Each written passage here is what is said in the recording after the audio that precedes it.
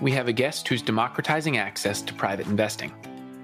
Ken Nguyen is the co-founder and CEO of Republic, a multi-asset investment platform for private markets. Ken is a pioneer in the private markets investing world and a serial operator who knows how to build businesses. He's helped grow Republic to hundreds of millions of dollars in gross transaction volume over the past 3 years after Republic spun out of AngelList. After Ken was an instrumental part of building the investment and regulatory infrastructure at AngelList as their general counsel, Ken founded Republic to create a leading equity crowdfunding platform for both non-accredited and accredited investors. While their incredible progress on the retail crowdfunding side is remarkable, Republic's platform and vision is so much more than simply a retail crowdfunding platform. They also have an accredited investor platform, and they enable investors to invest into everything from real estate to esports and gaming financing to small businesses. Republic has done the hard things first. They've built the investment infrastructure for private markets, and they combine that with a Robinhood-like investing experience for private markets for both retail and high net worth investors alike. They've also been innovative in how they engage consumers by creating a Republic Note, a security token that has created network effects on their platform for users. It's been really fun to watch this team execute at a blistering pace from the time that they started out with the idea of enabling investors to invest in startups at $20 minimums to building out a comprehensive private markets investment platform. Ken has been instrumental in that success with his infectious energy, tireless work ethic, and a drive to create democratized access to investing for people around the world. Today's conversation was fascinating. Ken shared his drive for starting an investment platform that could enable anyone to participate in wealth creation.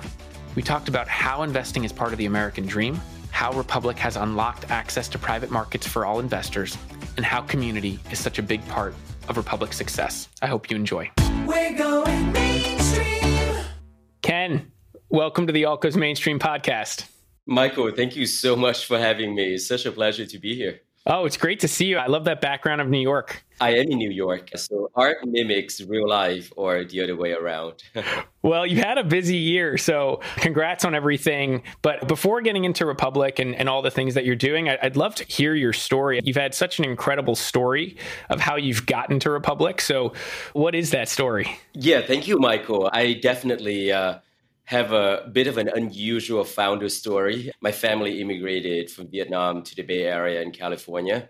And so growing up in the late 90s, early 2000, you hear these stories of companies going IPO and tech and Google and Facebook. But just because you were smack in the middle of Silicon Valley, it doesn't mean that I or my family had anything to do with it. We definitely weren't accredited. But that fascination early on, I think, ended up staying with me. Ended up going to law school, started out as a litigation attorney in New York and went into finance. And along the way, I think the story, the headline news that caught my attention the most was always tech companies. You hear more and more, and then Facebook, and then Airbnb. And I had the opportunity to go back to the Bay Area in academia. I spent 2 years as a teaching fellow at Stanford and studying corporate governance, but Stanford happens to be also a tech hub. And so more and more that the different stages in life kind of just inserted me more and closer into the tech ecosystem, and then had an opportunity to join AngelList when they first launched their first syndication product. So I joined, I think, their first non-engineer hire as the general counsel back in 2013, 2014. And then part of that work led to a change in the law, which is regulation crowdfunding in 2016. And I'm sure we're going to go into it. But in short, between the Great Depression in the 1930s all the way to 2016, you got to be a millionaire to invest privately. In 2016, all of that changed. It's like opening up the floodgate. And that's when I and the team set out to found and launch a Republic. That's fascinating. And it seems like you really have a variety of experiences, everything from the legal and regulatory side to working in startups to working in private companies. Was there a specific moment in your life that has driven you to make it your mission to democratize access to investing? I think with three moments, thinking back, probably the first moment was when my oldest brother, who is 15 years older than I am and was already very established by the time I graduated college, and he was an accredited investor, first one in the family to be accredited. And he was like, "Hey, Ken, do you know how I can invest in this company called Facebook?" And I was probably one of the earlier users, one of the earliest users of Facebook. And I'm like, great question. I'm an associate at a law firm, have no idea how you can do that. Asked around, no one knew how, right? In the middle of New York City, every law firm partner is a multimillionaires. And they're like, yeah, this is Silicon Valley stuff. So I think that piqued a curiosity, but also a desire to be like, hey, I want to be in. I use this product. I really like it. And wanting me as a stakeholder to be a shareholder. So I would say that was the first moment. The second one was when, after 2 years of spending my time at AngelList, I realized that the accredited only model can only go so far. AngelList did open up the venture ecosystem to a lot more people, but you still got to be in the know, got to be accredited. And I think that moment when AngelList shifted their attention to focus more, even upstream institutional family offices, that's when I was like, wait, is this law that's going to be effective very soon? And this is exactly what I, as a teenager growing up in Silicon Valley, wish that it was the case that I could get in. So I think those two moments, rather than three in combination, probably culminated in the idea and the passion for retail investing. Well, you're bringing up a really interesting point. It's been during a time where value creation in private markets has far outpaced value creation in public markets. And yet so many people, really up until the past few years with what you're doing with Republic and others have done, opening up access to private companies, is enabling people to access some of this value creation. I mean, how do you think about that? And why is it important for people to be equity owners and things? Investing has traditionally been dominated by large financial institutions and ultra wealthy investors at the earlier stage. As a company matures from inception to raising more and more capital to the point of going IPO, much of the wealth generation, much of the upside is captured during those private stages.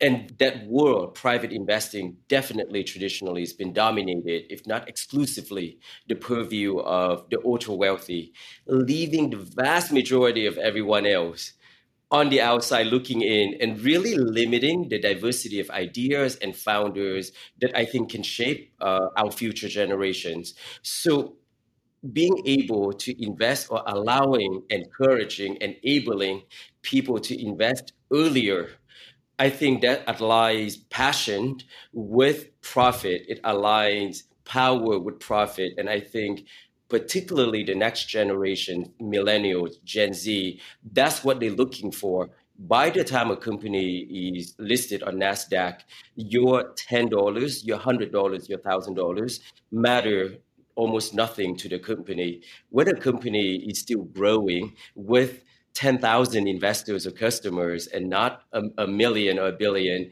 that $1,000 of investment of purchases that you make matters a great deal. Enabling people to align their passion with the desire to generate profit is at the heart of the retail revolution that we see.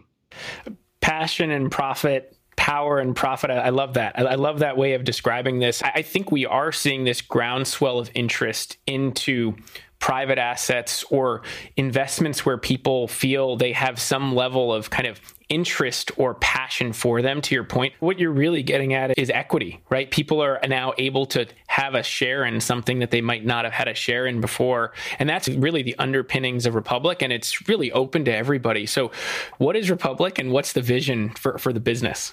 It's funny that you mentioned or that you pick up on how we describe what we're doing between power and profit and passion.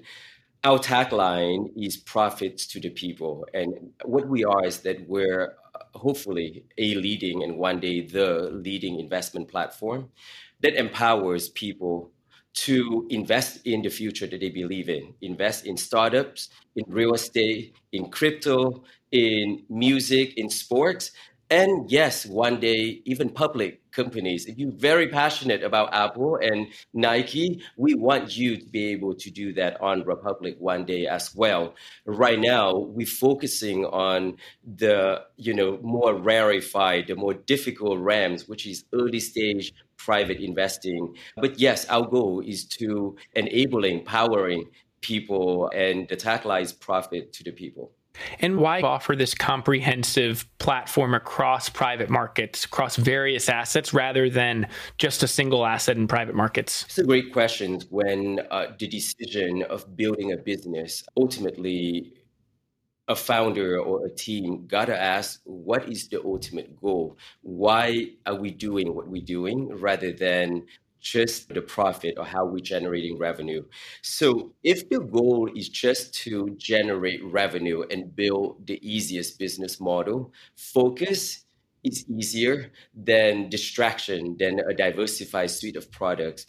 But Michael, our goal is, as I mentioned, to be the go-to investment platform where people can go and invest in whatever they're passionate about. So how can you roll out a platform with that mission and just enabling healthcare or sustainable companies? They're powerful missions to love, but many people are more passionate about blockchain technology. I'm certain that many of the older generations in particular are more passionate about real estate. So we want to make sure that people can come to Republic and find and match their passion with potentially profitable investment opportunities that speak to them. Because of that, we have no choice. Our mission requires a multi-asset, diversified suite of products so that we can hopefully at one day have billions and billions of people coming to cast their votes with the investment in the dollars. So you talk about something which is really interesting and a strategic decision to some extent, which is you want all sorts of people to be able to access different assets based on what they're interested in, passionate about, want to invest in, see returns potentially in. When you think about that, how have you thought about constructing the platform in the context of, should this be completely self-directed, where investors get to really choose what they want? Or should it be more structured? Because there's a real question, philosophical question in the alt space of whether or not investors should just access structured products. So products that are manufactured by these platforms and diversified in and of themselves, and then investors just get exposure to a broad space, or completely self-directed where somebody goes onto Republic and can invest in any startup they want to. So how do you think about that balance of self-directed, kind of choose your own adventure versus a more structured or curated way of building investment products on the platform? Michael, when it comes to structuring investment products rather than types of products or type of industries offer, we also want to provide a range of options for people, because I think investing, the new world of investing, has three main elements. So passion is one, and experience gotta be another one. And the third one is convenience. Now everyone's time and attention span is so limited. So those three things are taken into consideration. We all know that hardly everyone is passionate about mutual fund. If you put $10 into a mutual fund, you're not thrilled about it, that it's going to generate consistent return over time. So for those whose interest is low on passion and want, that upside, that exposure to a certain asset class, we currently and will build products that enable them to do so. And it's simple, maybe in a diversified basis, but some people like myself, getting to know a company, getting to know a technology, getting to know a founder is much of the value and the fun of private investing. And so in that case, the ability to invest directly and have a conversation with that company, with that team, I think that probably still is going to be the dominant part of Republic as an investment platform for the foreseeable future. But we also will have, structured products, as you has described, as we continue to grow. What you're getting at is something so fascinating, which I'm going to give credit to Rishi Garg, who's a partner at Mayfield. He was talking about this with me in the context of consumer or social apps like Clubhouse and things like that. But he made the contrast between lean back and lean forward. Apps where lean back is totally passive, totally unengaged, but you can do it and maybe benefit from it. But lean forward is like an app where you actually have to spend time engaging on. Maybe it's Twitter, maybe it's even in person. I think there's actually a real interesting analogy there in the context of what you just said in investing. So how do you think about that kind of lean back versus lean forward mentality when it comes to private market investing? I love it, Michael, that analogy. I have not heard that before, except for, I think, Sheryl Sandberg's book called Lean Forward, but in an entirely different context. One is just about being more proactive, more intentional. And I think obviously intention and proactivity. In another way of describing it is passion. So when people want to do something that they really care about, that's leaning forward and caring about maybe social issues. It may have nothing to do with the core reason why you invest, which is always return on capital. But if you can add on other things that speak to you, that makes you more intentional and proactive, that's leaning forward. Leaning backward is for, let's say you're a retired lawyer or that you're a Goldman MD, and you're like, hey, I just want to have exposure to this asset class known as crypto. I don't understand it yet. I think it's a little crazy. Jamie Dimon used to like poo-poo on it. Elon is now thumbs up. Not anymore. Not anymore. Yeah. So I want to have some exposure into it. So can I just basically invest in some major pieces with a small amount and lean back? I would add a new category, which is lay down. That means you don't have to do anything, and we have already integrated, but we'll definitely even push that product even more. Retirement funds, illiquid. Currently, most people have tens of thousands of dollars, most professionals in their IRA deploy in some random mutual fund. So that's our lean down approach, which is you can use money not from your checking account, not from your saving account that you can't touch for another 30 years. Leave 5% of that or 2% of that through autopilot, diversify into real estate, crypto, female founders, whatever it may be. But you can just lay back and let it generate. So between lean forward, lean back, and lay down, we hope to capture them all over time. No, that's a really interesting point on the IRA assets, because the self-directed IRAs are really a great fit for longer dated assets, private equity, startups, which may take 7 to 10 years to mature, have a liquidity event. So that seems to match really well with the time frame of an IRA. But I do want to touch on one thing that you said there around the lean forward part of really getting involved and engaging with the companies, the investments that people make. You've done some really interesting consumer things with Republic in terms of having people create profiles, sharing with companies where people can help. Talk about how and why you've done that and how the creation of community is maybe different than how we've been experiencing investing in the past. I would observe two technological and social trends in the past 4 or 5 years that I think have influenced our product ideation and creation. One trend is the digital community adoption.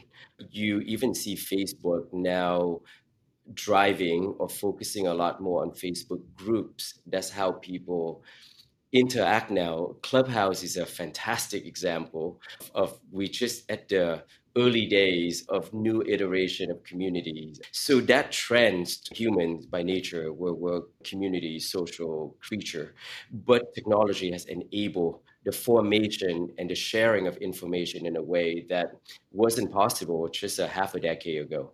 The second trend is the intentionality of generation after generation that millennial, more so than the generation ahead, and Gen Z even more so, on wanting impact and caring about the consequences of their actions to the larger society. My parents' generation, as an example, when they were in their 20s or 30s, recycling wasn't a thing. Buying products that would help the world to be greener was not in anyone's psyche. So over time in the 70s and the 80s, people start seeing the impact of what they buy, their purchasing power. And I think when it got to our generation and then now the newer generation, is the shifting of everything that you do, even the clothes that you buy, but more than that, investment, even in public companies. I think the need for or how much people care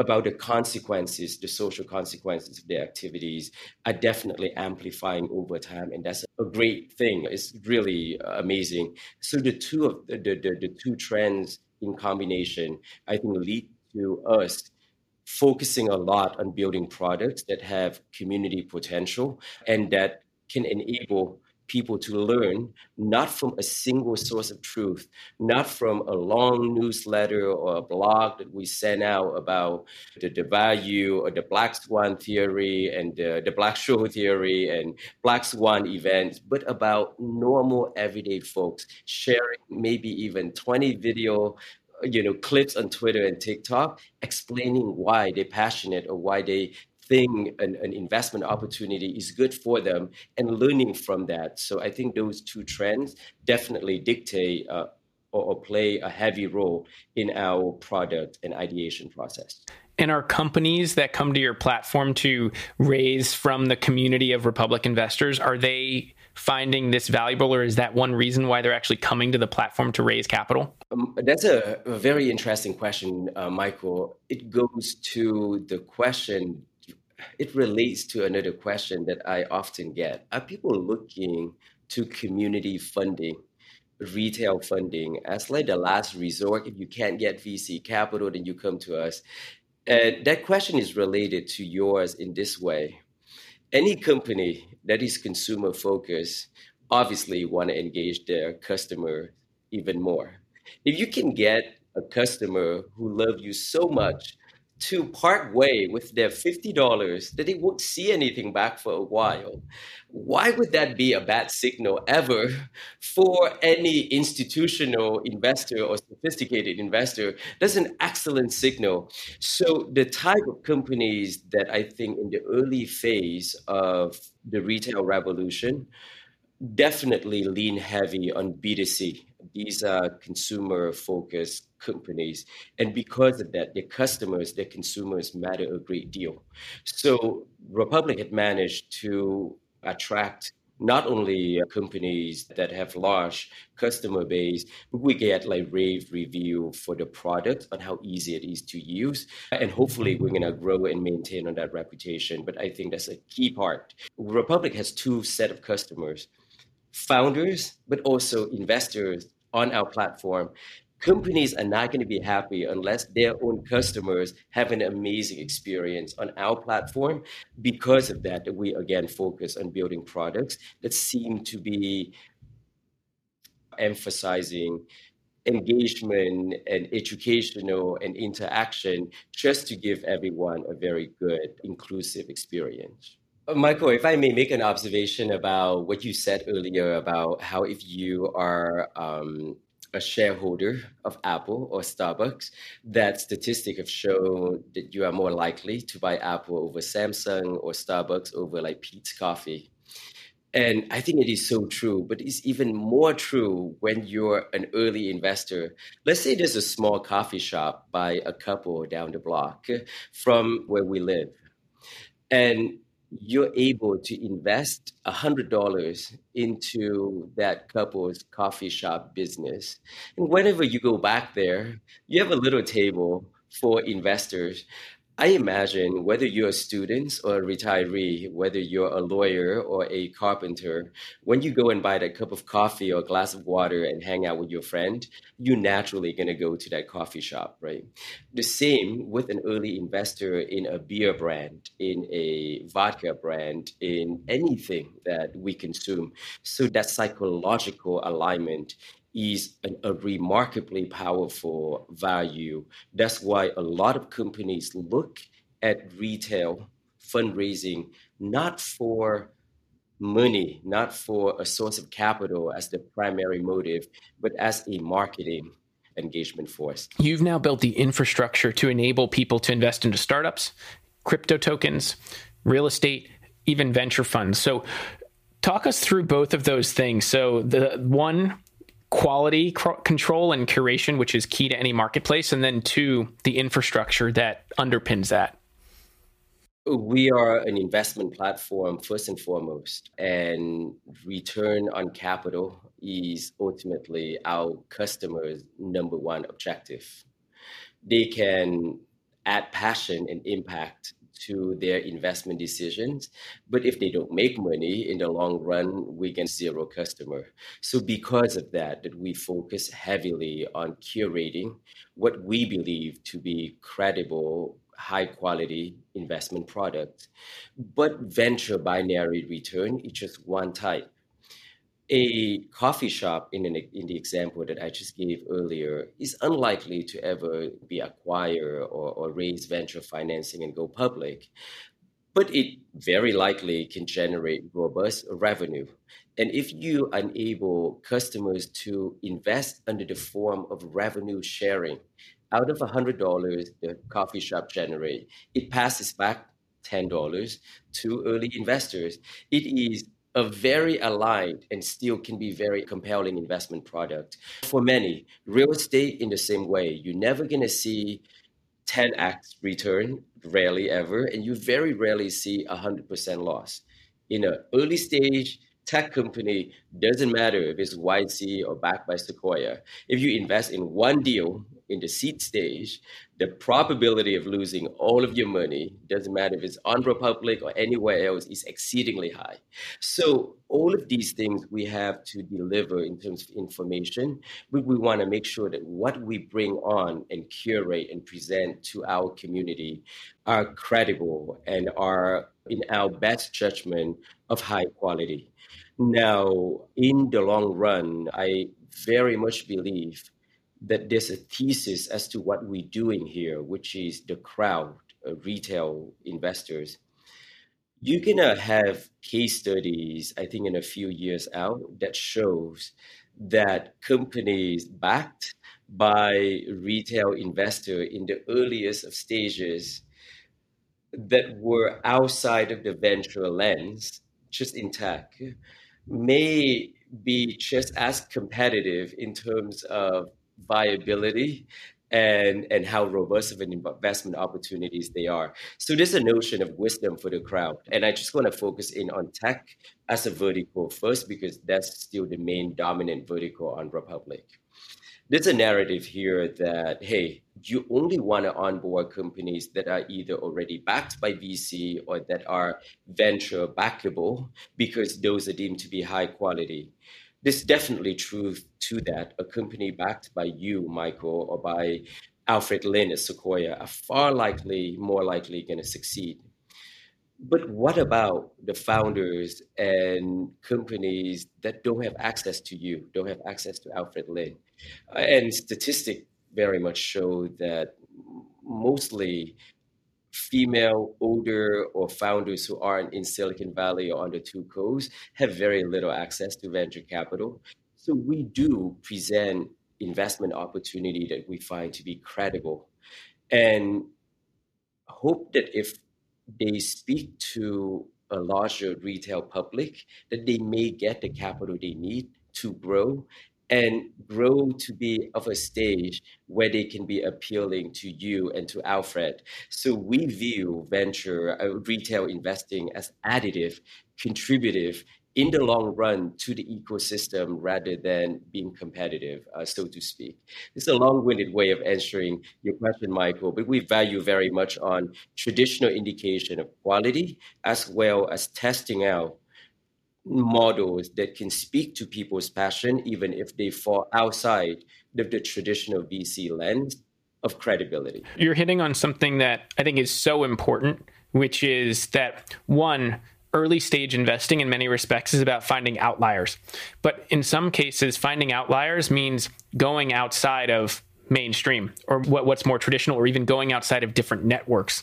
We've talked about community in one sense, which is having people and investors, consumers support companies.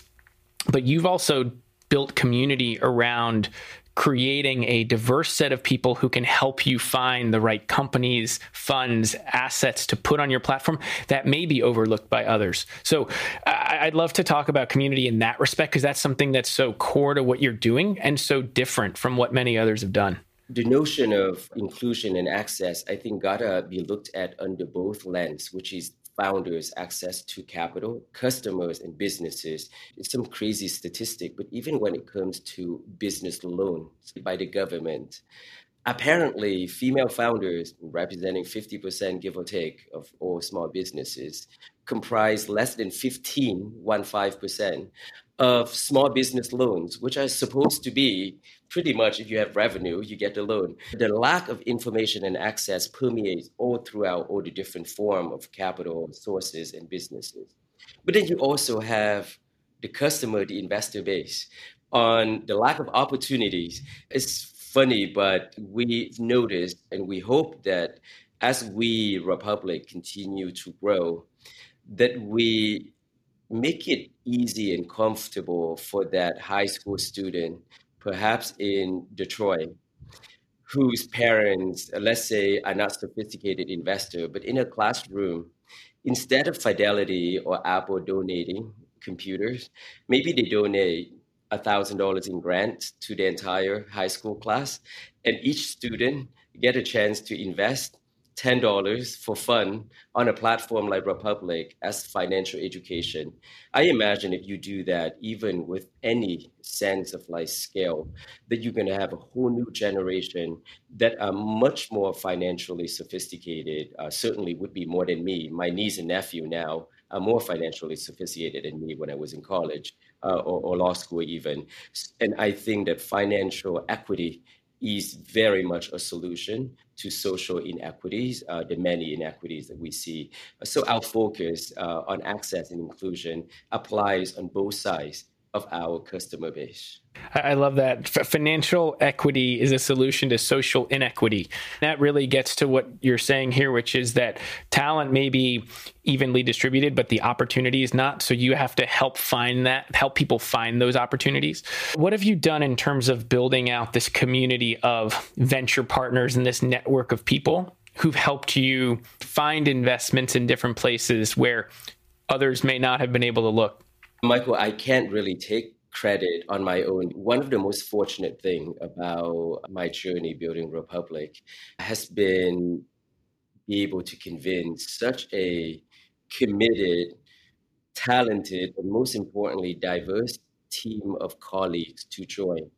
So my colleague, Cheryl Campos, who had venture growth and venture partnership for Republic, through her work, she launched a venture partner program, and now there's a venture fellow program for those still in MBA programs. And soon enough, there's a venture associate program that's meant to go even, deeper to undergrad.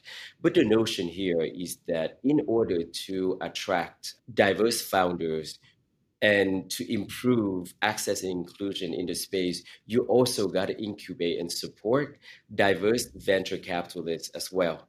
And I think that as in law, when I first started out at a law firm, I think I may be the only Asian American law associate in a class of 60. Now across the board, some 15 years later, It's much more diverse. And I think that with the proliferation of venture capital as a business model, you now have diverse talent in venture as a percentage much higher than what you saw 10 years ago. So the venture partner program is to build a community to support and to also get them to help evangelize for what we're building, because the notion of access and inclusion certainly applies to venture as well. But I would not be able to do that because I'm just one voice and one lens and one experience. And I think that to build a community, you need people with the same mission, but all different backgrounds so that we all can communicate and understand in the different lens and get more to join the mission and the journey. Interesting. And then to some extent, the regulatory environment, which you've actually been leading the charge on. You've been in DC helping legislators, regulators figure this out. What's been going on from a regulatory perspective that's enabled you to unlock access to private markets to retail non-accredited investors? Well, since the Great Depression in the 1930s, in the infinite wisdom of Congress, someone decided, hey, if you're not a millionaire, you should not invest privately because it's too high risk. Makes no sense. It stopped making sense a long while ago. 2010, for example, private investing was legal for most people. Gambling wasn't. Buying lottery tickets, highly promoted. So it obviously stopped making sense. But I think that when people are truly waking up to the power, to that false narrative, this is the example of the Reddit and GameStop saga that we saw very recently. It used to be that people think that the public market are much more low risk or safer for individual retail investor, and it's decidedly not so. Market timing, insider trading, predatory behavior can result in very, very risky and pitfalls that you don't see in the private market. So I think both in Congress as well as at the SEC regulatory level, people understand that, people see that, and they're taking a close look. And there's no question in my mind that you're going to see more and more easing of the rules and regulation around allowing retail investors to invest in more asset class. At the end of the day, you got to make sure, and that's the goal and the rule and the reason why the SEC exists, is to protect investor first and foremost. But what it means to do so and how to do so sensibly changes with time. Technology and society change faster than the law just by the construct of it. But there's no question that laws and regulations will follow. They have been following, and I have no doubt that they will continue to follow. So you're going to see this retail revolution really driven in part by a more relaxed regulatory framework around investing. Well, so retail revolution, I want to extend that point that you're talking about. So one part of that is fractionalization of assets, which you are in part amongst with some others in the alt space, kind of a pioneer on. And it's really unlocking opportunities in all sorts of alternative assets. You've done this in a few different ways, but one way you've extended this even further is with the Republic Note.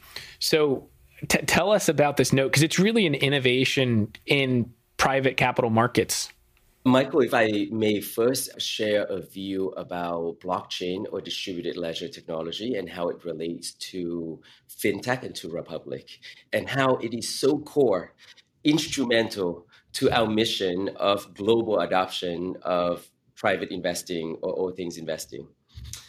My ultimate goal, and I think right now we have a community of over 1 million members. It's not a success until we have a community of like 1 billion members, but I think it would make me happy, and I definitely would smile when my distant cousin in a small village in Vietnam can invest $5 into a startup or some investment products on Republic. Currently, that is not possible. To make that investment cross-border, the fee is like $30. And they don't have bank accounts, and most banks in Vietnam don't sync so easily with JP Morgan and Bank of America. Now, Vietnam happens to be a very crypto-friendly country. Surprisingly enough, people, even in small villages, do own a fraction of Bitcoin or ETH. So the ability to enable global participation at tiny scale. $5 may not be a lot for a college student in the US at Columbia or at the University of Michigan, but it's a lot of money for a single mom, middle class woman living in Hanoi, Vietnam, even today. So, how do you enable small investments, small activities, small transaction at scale globally? You cannot do that without blockchain, without this technology. And it has already enabled us to accept investment globally at a far smaller minimum amount than we did before. So the ability to fractionalize and fractionalize any assets to tiny, tiny pieces, therefore lowering the minimum amount, and the ability to automate and streamline the process of confirmation, payment, settlement, key parts of fintech and the retail adoption. Republic Note token, we do have our own token, as you mentioned, is currently the only, as far as I know, revenue sharing digital token in the US. And it happens to be available to our entire community.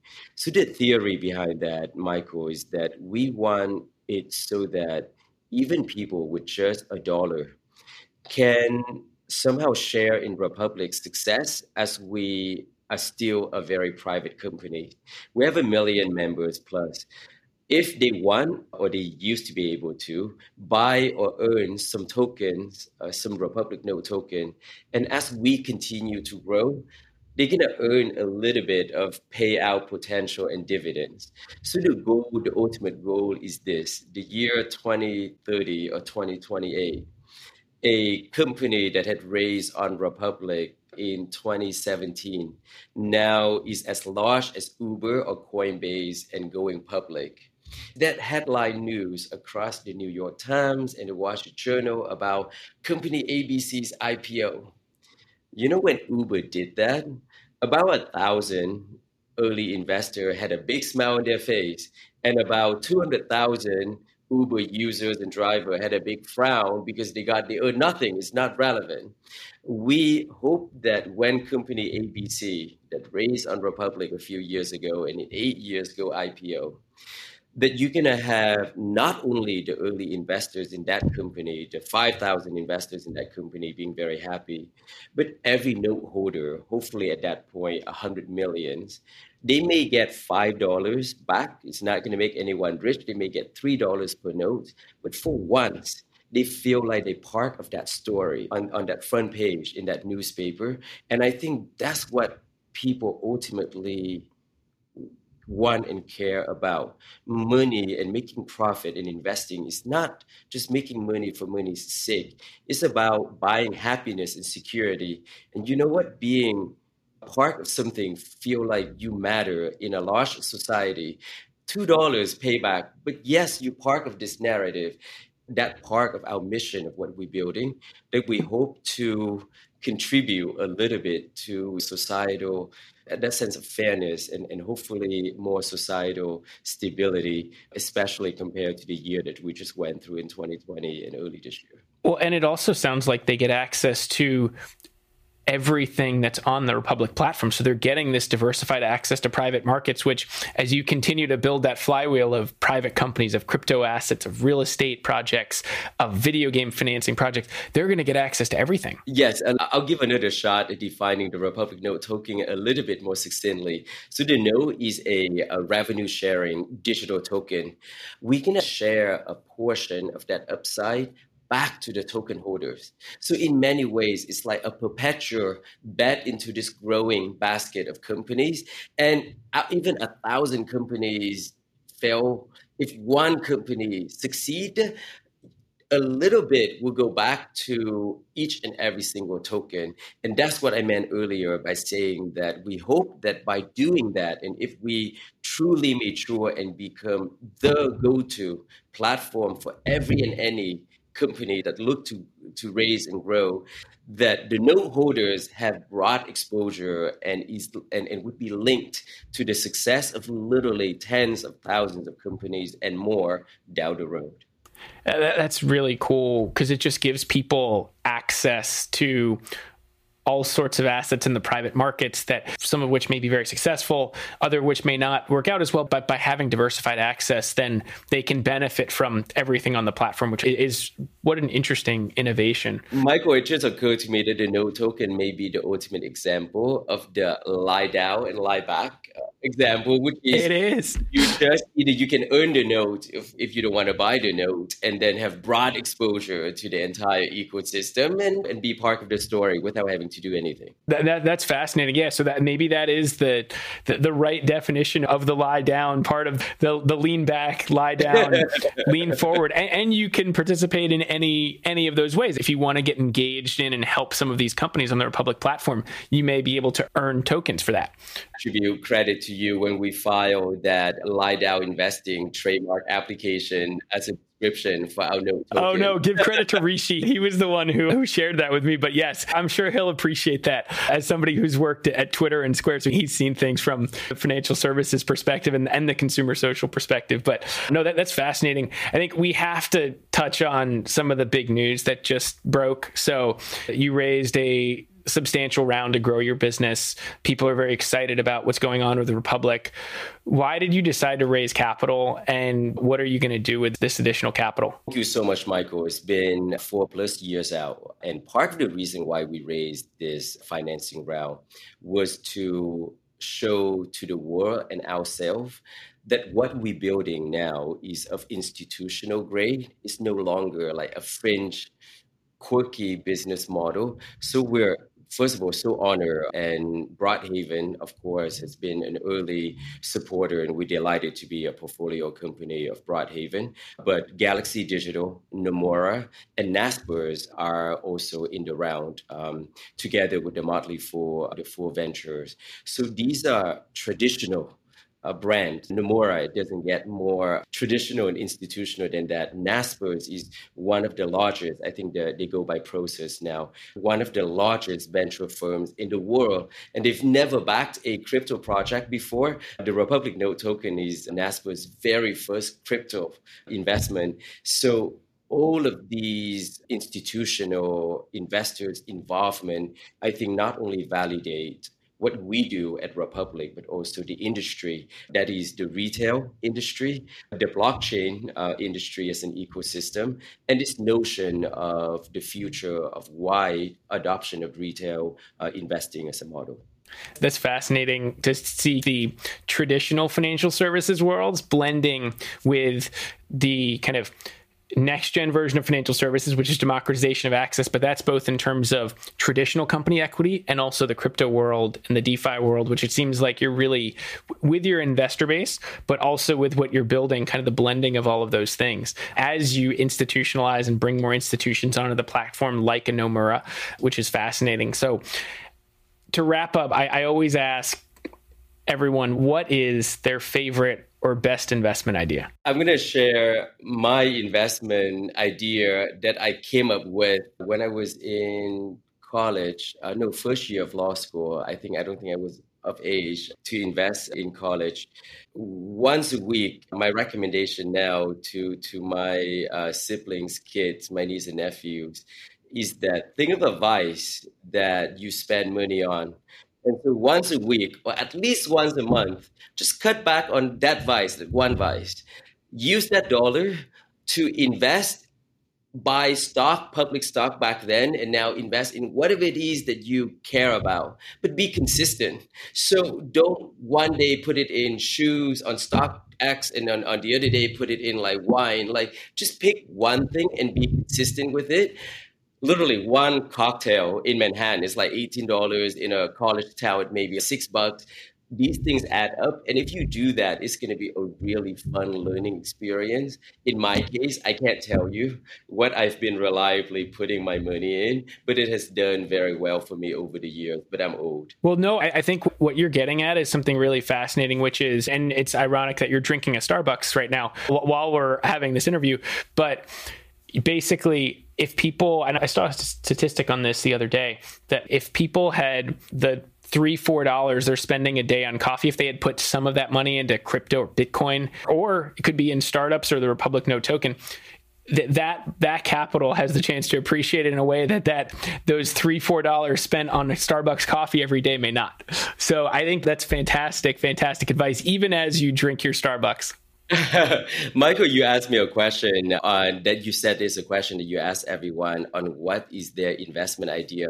May I ask you a question that I've been meaning to ask people that I know, but I have yet to, which is, I think the future is no longer about investing in a given range of options, but the question is, what would you want to invest in that you currently are not able to? Because that desire from people to want to invest in new things, I think necessarily will make that happen. So I would love to hear, what is one thing that you have not been able to invest for any reason that you really want to?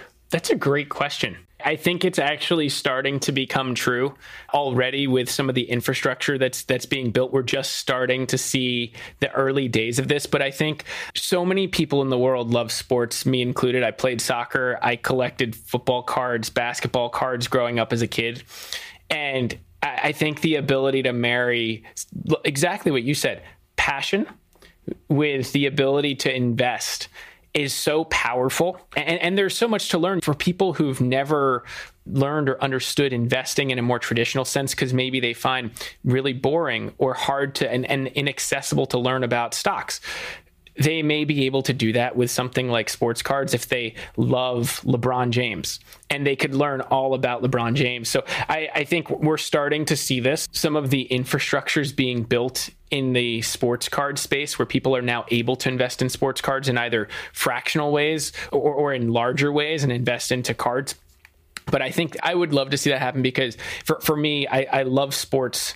But the ability to marry that and combine that with investing, I think, is just the kind of perfect collision of those two things. So it's not something that's not totally possible. It is starting to become possible, but I'm super excited to see that become more of a reality and financialize itself as an asset effectively. Michael, I promise you I will do my very best to bring sports investing on Republic within this year. Well, the other is not just cards, but sports teams as well. I think talk about the kind of combination of community and fandom with the ability to invest in something. And sports teams are, whether it's English football teams, and it doesn't have to be the Premiership teams, it could be the local town teams where people are just, they grow up as fans and they love those teams with a passion. They pass that down to their kids and their kids' kids. Imagine if they had the ability to invest in that as well, not just be a spectator on the sidelines, but have the chance to be in the game with the team and the owners and the players.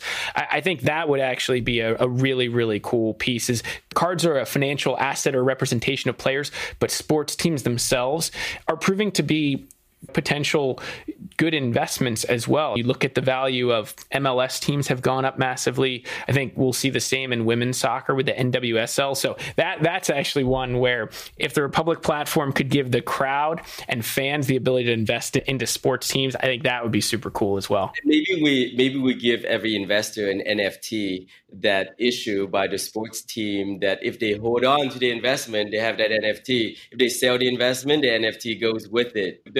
Tap into, obviously, this new one. All the leagues are going to have to contact you because I think there's absolutely something here that they should be thinking about. Send them my way. But yeah, anything that anyone is a stakeholder in, fan of a sports team or fan of a movie, I think they definitely should, and hopefully one day can become a shareholder, a stakeholder. That's a great way to end this podcast because I think you've touched on community, you've touched on passion, you've touched on profit. And it's just also so exciting to see, having known you for the past 4 years and seeing you when you were just starting out Republic, just to see you build this business into something that really is based on the passion that's associated with investing, the community that's associated with investing. You're truly democratizing access to financial services, which is such an important piece of what the next wave of financial services looks like. Thank you so much, Michael, and thank you for all your encouragement and support along the way, even during days and months that were so new and early that no one believed in us just yet, and you did. Hey, the one thing I've learned is never doubt Ken Win, so... Thank you, sir. Awesome. Well, thanks for having you on the All Codes Mainstream podcast. Thank you for having me. Thanks for listening to this episode of Alt Goes Mainstream. I hope you enjoyed it. You can find more episodes of the podcast at any of your favorite podcast sites, and you can read more about alts at my Substack, altgoesmainstream.substack.com, and follow me on Twitter at Michael Sidgmore and @GoesAlt. Thanks a lot and have a great day. We're going